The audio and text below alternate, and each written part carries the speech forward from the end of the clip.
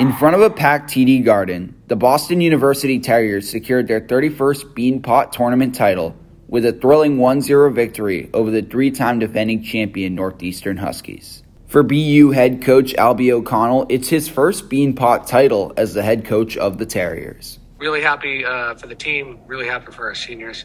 We got a few fifth years that stuck around to be in a game like this, and now that they got an opportunity to win it, amazing. Armstrong gets it to Peterson, he scores!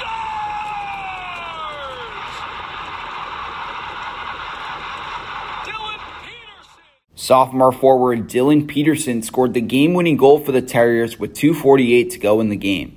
Peterson, playing in his first Beanpot, was named tournament MVP. Nothing I've ever felt before. My heart's been going a million miles since that moment. Undescribable, unreal.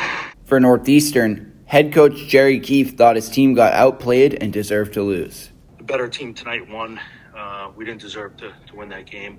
I'm not sure why we didn't play well, but we didn't. And when you don't play well in big games, you usually don't win them. With the Beanpot title secured, the Terriers now turn their attention to bigger goals. They close out their regular season with 2-game sets against Boston College and Maine before the Hockey East tournament begins on March 9th. For WTBU News from TD Garden, I'm Owen Gund.